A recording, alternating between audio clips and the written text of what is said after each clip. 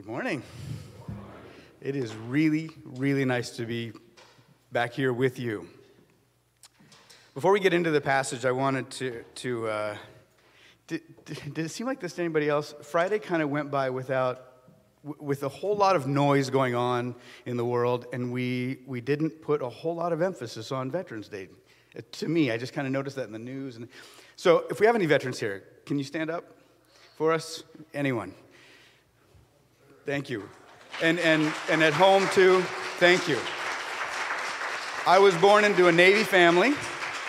My dad was a naval officer. My mom was an officer's wife. And I witnessed some of the sacrifices that they made to be part of that community of service.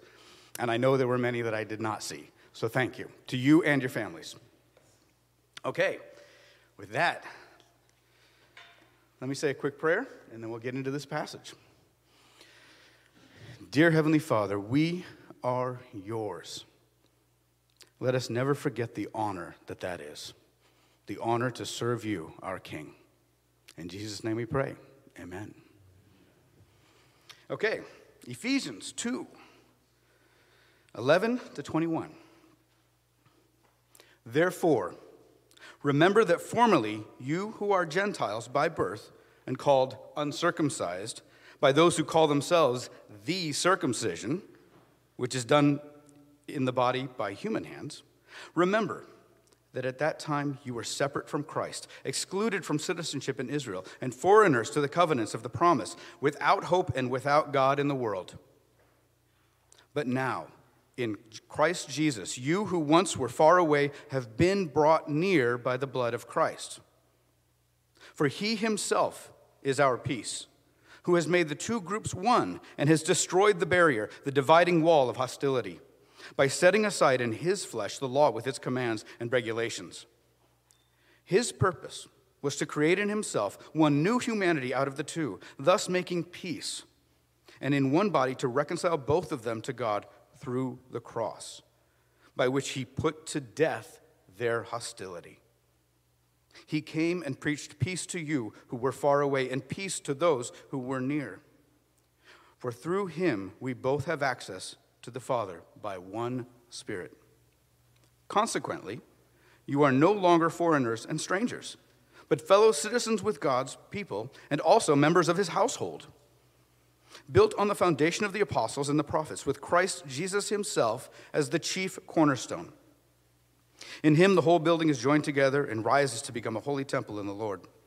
And in him you too are being built together to become a dwelling in which God lives by his Spirit. Let me take you for a second to a village in Nepal. I'm in the middle of my PhD research data collection. We've been working there for a few years by this point. We've got some friendships, but I'm still trying to kind of get plugged in, particularly to the leadership of the community. And one of the things I'm facing is there's a lot of divisions in this community. It's a caste-based system, so by birth, you're born into your job. You're born into whose house you can go into and whose house you can't.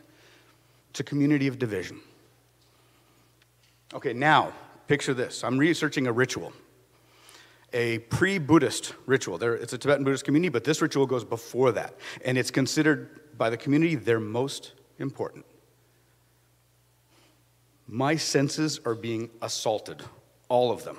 And I'm standing next to a younger missionary from a different denomination, for a different agency, a denominational agency. And he was new to this whole thing, and I could kind of sense his shock going on. There's horns, deep horns, this going constantly. They're drums. Dum, dum, dum, dum, dum, dum, dum, dum, dum, dum, dum.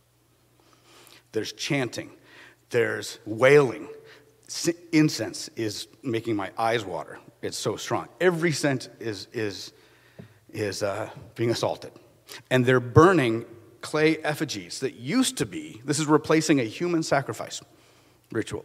And they're burning butter and clay effigies instead. And the young missionary next to me, over all of this, leans in my ear and shouts, "They're going to hell for this." What he didn't see was what I saw. Everyone was there. Everyone was part of it. There were no divisions. Because this ritual was protecting their community. This ritual was about destroying the evil spirits that they believe destroy their community. I think they might be right. And I think the missionary might be wrong. Because he doesn't get to play God, does he? But him, in that moment, and we all do it. Totally forgive the guy. I believe he's matured a lot in his faith too, by the way. But we all do this. We all play God. Go all the way back. We've done it since Adam and Eve. That was original sin. That was it. You shall not eat of the tree of what? The knowledge of good and evil. God's telling them, don't play God. That part is for me. I'm the judge. You follow me. We're going to dig into this a little bit more and why that's the core of division, is playing God. So, we have Ephesians here. Let's pull it back now, but now let's go over to Ephesus. And Paul's writing this letter. He's in Rome. He's under house arrest for preaching the gospel. The Romans didn't like that. The Jews didn't like that.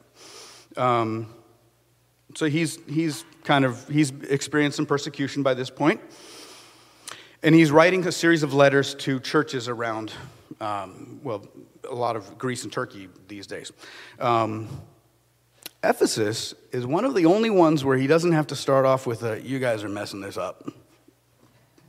Colossians, if you want to hear Paul's response to a church that's really struggling, read Colossians. Ephesus is not one of these churches.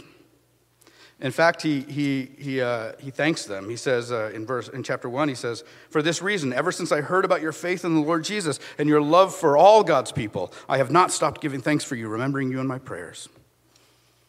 This is a church that's doing all right. It's a new church, new Christian community, I should say. So what we get in Ephesians is something kind of cool. We get to see what Paul says when he says what he wants to say, not what he has to say. We get to see some more of Paul's heart of saying, all right, you're a new church, you're doing good. You're showing love for all. You've got a pretty good reputation right now. Here are all the things I want you to know to continue to grow in your faith, to continue to grow as a church. He spends a lot of time on that kind of theme. Here's what it takes to become more mature as followers of Christ in a community of followers of Christ. That's what we see in Ephesians. So it's kind of a cool book for that reason. And he focuses on this issue of division early. Because this was an issue that was a problem for the church in general across this whole area. This new church that's starting to come out of some of the persecution. They're about to go into a whole bunch more that they didn't see coming, but they're starting to be established. And immediately we see divisions. And the first big one is the first followers of Christ were Jewish. And they held on to that. This was not for the Gentiles. In many churches, salvation might be for the Gentiles, but not the church. Certainly not leadership in the church. It's actually a fairly clear example of racism in the Bible. Now, the Jews justified this. They were being persecuted. God came to the Jews first. They had lots of good arguments. None of them acknowledged what Christ did, though. Even the followers of Christ. So Paul comes into the scene, and he throws a wrench into the works. And he writes this letter basically dealing with an issue of identity. And it's to Ephesus, but he actually opens this letter in a different way than many of the other ones he does. He doesn't specifically greet the church in Ephesus, and I think he does it for a reason. This was meant for all of them. It was sent to Ephesus, but I believe, and some other scholars believe, this was more of a general letter to be shared more openly. And he's dealing with a broad issue of identity. The way I want to look at this, so we just talked a little bit about context. This is kind of how I try to approach anytime we do a translation of a passage, anytime I preach, anytime I teach on a passage. You want to walk through a process. You don't want to just be like blogging. You don't want to just like start throwing ideas out there, right? So context, we've got a little bit of that. What's the background? A little bit about the Church of Ephesus, a little bit about Paul. Think of who Paul is, by the way. Remember what he did when he was Saul. Talk about someone who understands division. Talk about someone who understands hostility and justifying it. And then he was persecuted. Talk about someone who experienced hostility because of what he believed. This is background information to this passage, and it's important. So that we got the context. The next step in the process is, what's the issue? This is what I teach students when they're doing research. All right, what's your background? All right, what's your question based on what you know of that background? What's the issue you want to address? So we're going to talk a little bit about the issue. I believe it's identity here. Then we're going to analyze what that means a little bit. Not academically. We're just going to think through what is he talking about here. And then we're going to say, okay, what do we do with this? That's about it. That's the process. So we've got our context. Our issue is identity. In this passage, it's Jew and Gentile. It's a racial issue, very clearly. And that's why he keeps talking about, you were foreigners. You're not anymore. He's speaking specifically to the Gentiles in the church, and not just the church in Ephesus. We deal with a lot of identities in our world. And a lot of them are the source of hostility in the world. It could be race. It often is. But that's often a symptom of the real problem. It could be economics. It often is. It's a symptom of the real problem. It could be your sports team. All right. I've seen some hostility over that. We will find anything and say, no, you're a them. You're one of those. You're not us. There's an interesting cultural universal. It's cultural universal in anthropology is something that it was kind of an old approach to researching. Like, let's map out all of the things that all cultures share together, and we never really found anything, except us versus them. We all, as soon as there's an us, we start figuring out who them is. Then we figure out how we need to fear them, and then we justify a versus approach. This is why Christ is so countercultural. Because culture tells us there's us and there's them, and we need to defend us. And Christ says there's us and there's them, and I died for them too. It's countercultural. It's hard. It hurts even.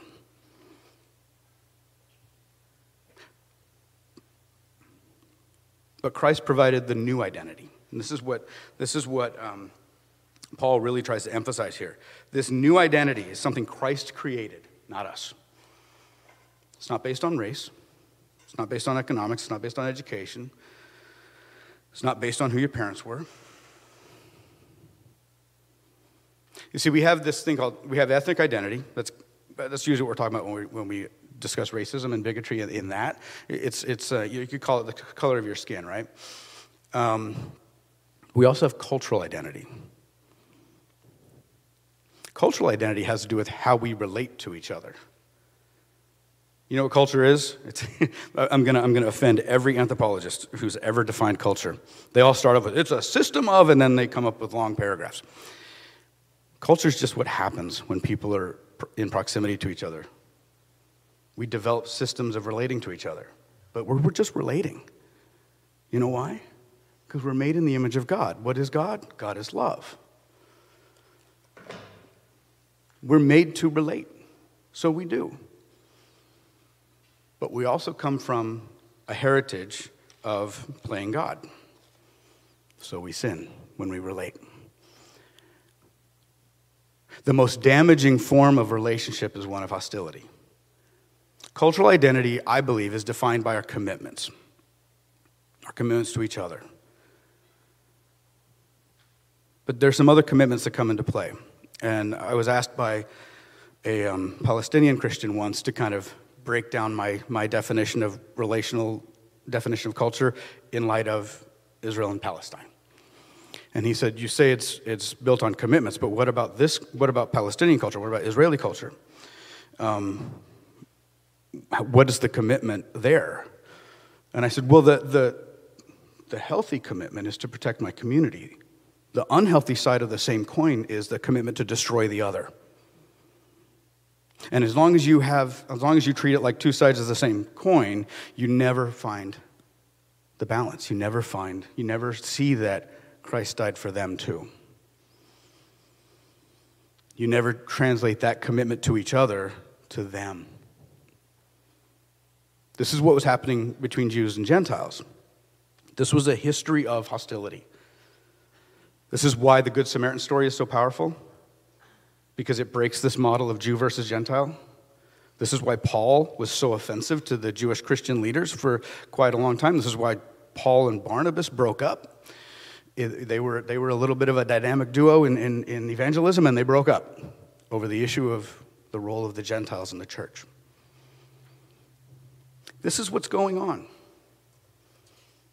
in the church here. Hostility. Forgetting that John 4:7-9 says, "Beloved, let us love one another, for love is from God, and whoever loves has been born of God and knows God. Anyone who does not love does not know God, because God is love." Unless we're playing him, then we defend. And we justify our hostility with defense. But look what they did to me. Look what they're doing to us. We do it a lot. Everybody. This isn't, I'm not going to speak to any side here. This is a human problem. If you want universals, us versus them. Think of the witness it can be. Think of the witness Paul is saying they should be to break down that barrier, because Christ did it. Christ broke down the barrier of hostility. He put to death their hostility. You can't read it any more clearly. He put to death their hostility with his death. That's how much he loves them, whoever them is. We try so hard to forget that. And we don't even realize we're trying. We were created in the image of God, who is love. We were not created God. Right? Hardest lesson for us to learn, because it goes all the way back to original sin. That's what original sin is. That is such an important facet to understand the entirety of the Bible. All the themes in the Bible come down to that. We tried to play God, and Christ died because of it.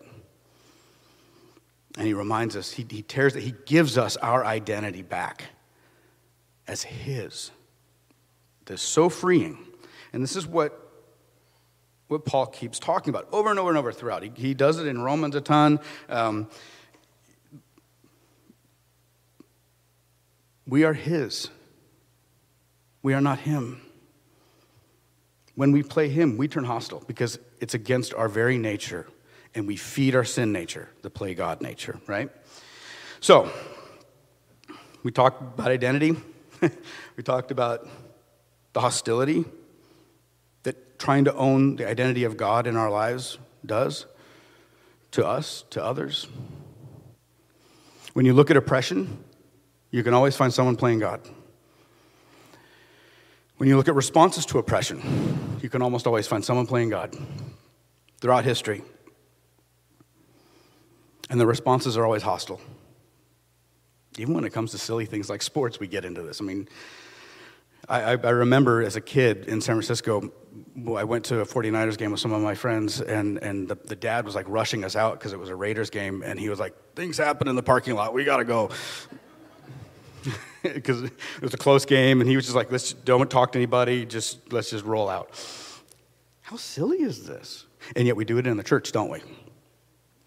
These days we've been given ample opportunity to us versus them, our lives. No matter what side of anything you're on, and no matter if you're a moderate. I mean, there's always this us and them, and it filters into everything because we play God with how we interact with each other. So let's move into this. What do we do with this stuff? I have an example of from the world of missions. The most hostile environment I have ever been in is a missions conference.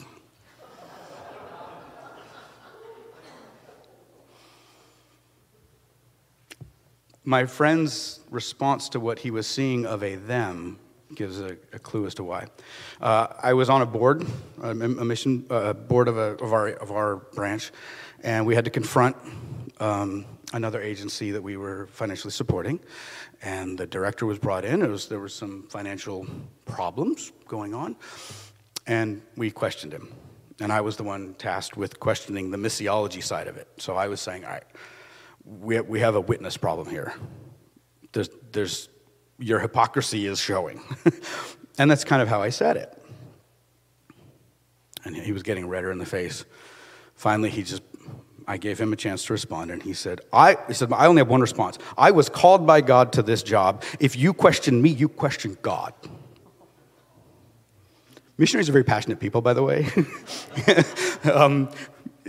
They often have to sacrifice a lot.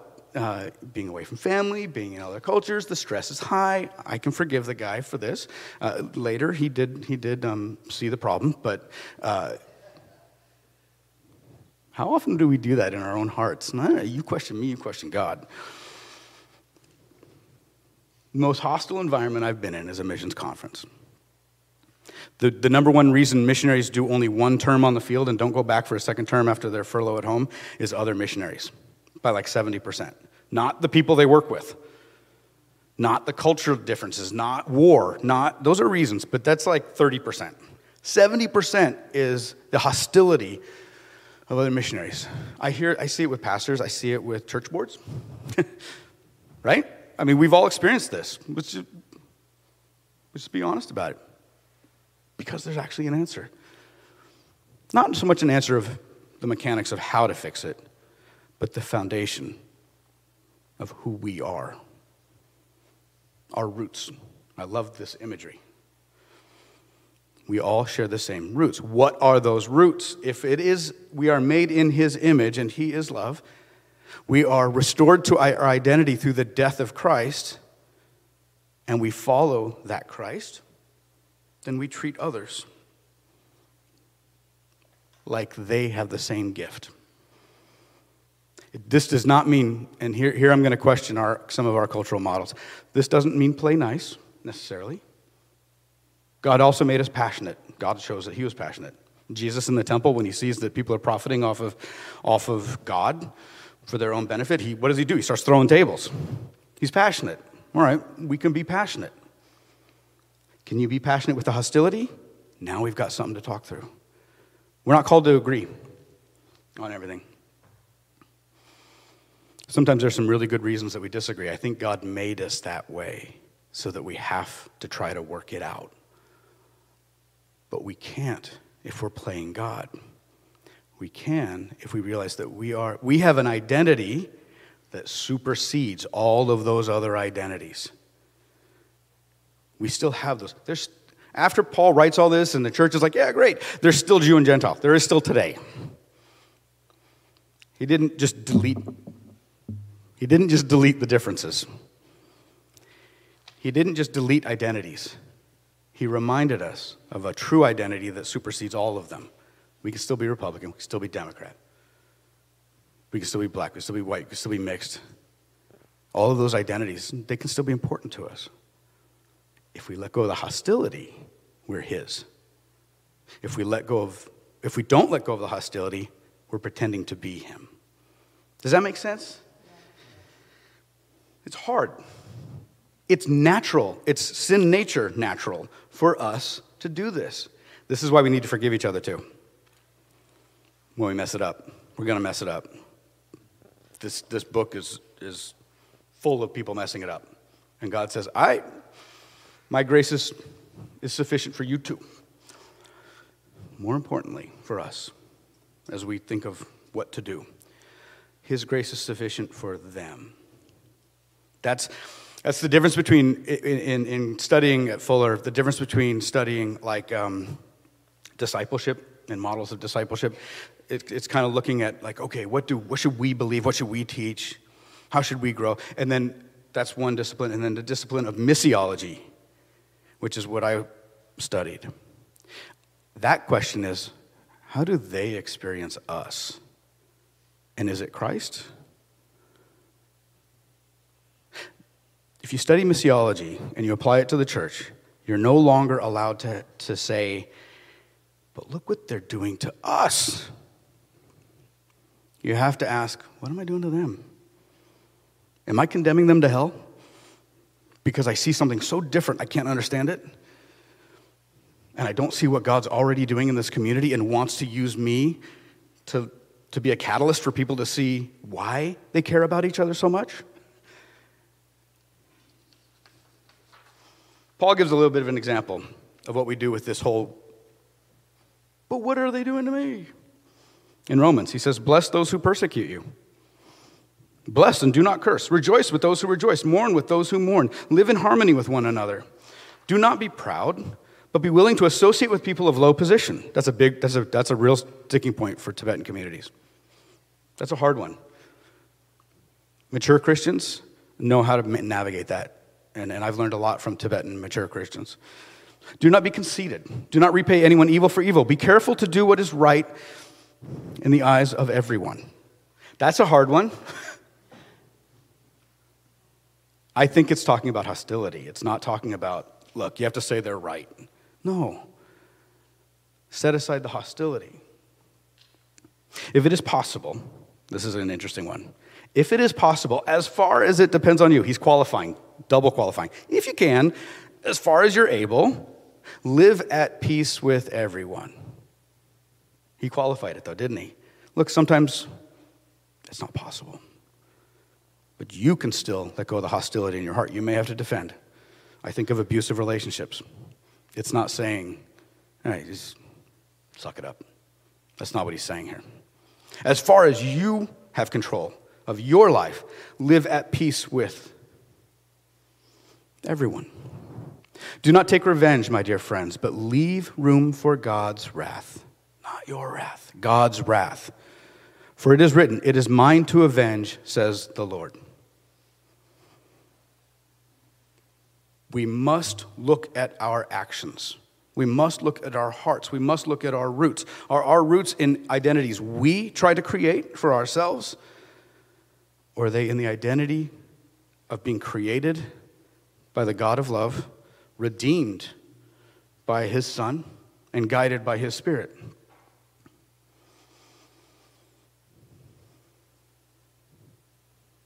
Do they experience Christ, whoever they is?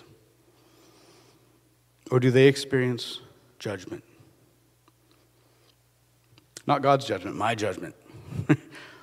We like to hold on to that, don't we? There are many us groups, and there are many them groups in our lives. Throughout all of history, it's the story of world history. It's us versus them. Christ provided the radical solution. In one act, he died for all. Not just he, God he. Not just a guy. The one who could represent every one of us, including these people performing a ritual that is so shocking to me I can't quite understand it. And yet there's something of God in it, and I was able to have conversations about that. Let me just be clear. I'm not saying, okay, I don't have to worry about that. That's to God too. No. They're believing some lies, and they're desperate, and they're fearing. But there's still something of who they are created to be in that ritual. And that became the focus of my research among all the rituals. What's God doing in this community? What do I see? What can I leverage to be a catalyst for them to see why they do it this way? And in what ways they shouldn't. Christ's death and resurrection took away our false image of being God's, providing for us a way to negotiate our world and our relationships with passion, but not hostility.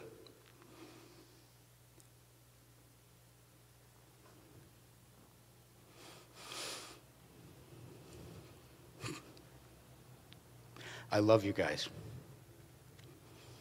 I also know we're a hurting community, aren't we?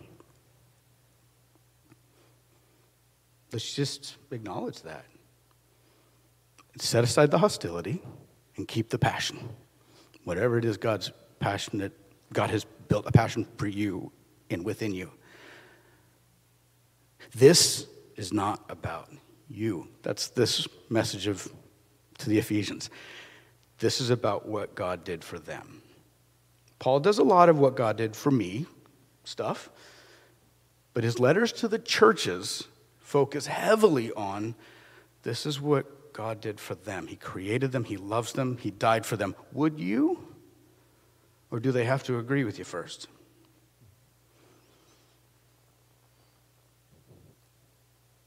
When we say I love you, what do we mean? In conclusion, it's a hard one when you look at it culturally. Anthropologists won't touch it. Cognitivists try to say, oh, it's neurons and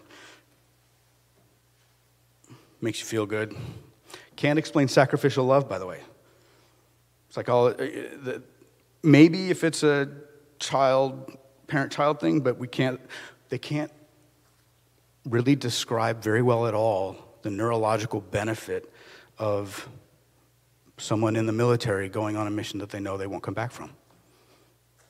They're going to die for people they don't know. Because we were made by the God of love, who expressed his love most through what? Through giving of himself. When I say I love you, I hope to mean not, I love what you do for me. I hope to mean not, I love that you agree with me. I hope I don't mean, I love that you caved to me.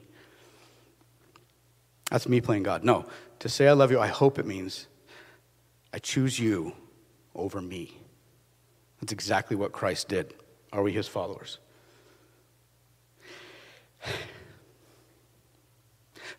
That missionary, he now teaches in India. He's doing a great job. I've read some of his lectures. I'm impressed. He got it. He figured it out. He included some anthropology in there. He asked me a few questions. He got it. Do we get it? What do we need to do to be a better witness to the wider world of how we interact together in the church? That's what we do. We were never, this is my final, go with this one. Go with this thought. Nowhere in the Bible are we called to defend the church. The church was actually promised persecution. We were not promised ease. We were not promised comfort. We were not promised wealth. Every time the Bible says you are blessed, you know what we're blessed with? Our identity in him. We are blessed with a restored identity that we are not God, we are his. That is so much more valuable to know. So much more valuable than ease. So much more valuable than comfort. So much more valuable. Don't worry about defending the church. That's God's job. We are called to be the church, wherever we are. His church, who loves each other, who loves God, therefore we love each other, therefore we love all of the thems that would come into our lives. Thank you. Let me pray, and I think the worship team is going to come up. And dear Heavenly Father, once again, I reiterate, it is an honor to be yours. Teach us, guide us. Holy Spirit, may we be sensitive to your guiding. When that hostility rises in our heart and in our minds and we develop strategies to defend ourselves, remind us that you've already done that and that you're defending them too, even from us.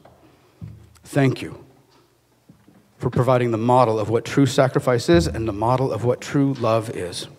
In Jesus' name we pray. Amen.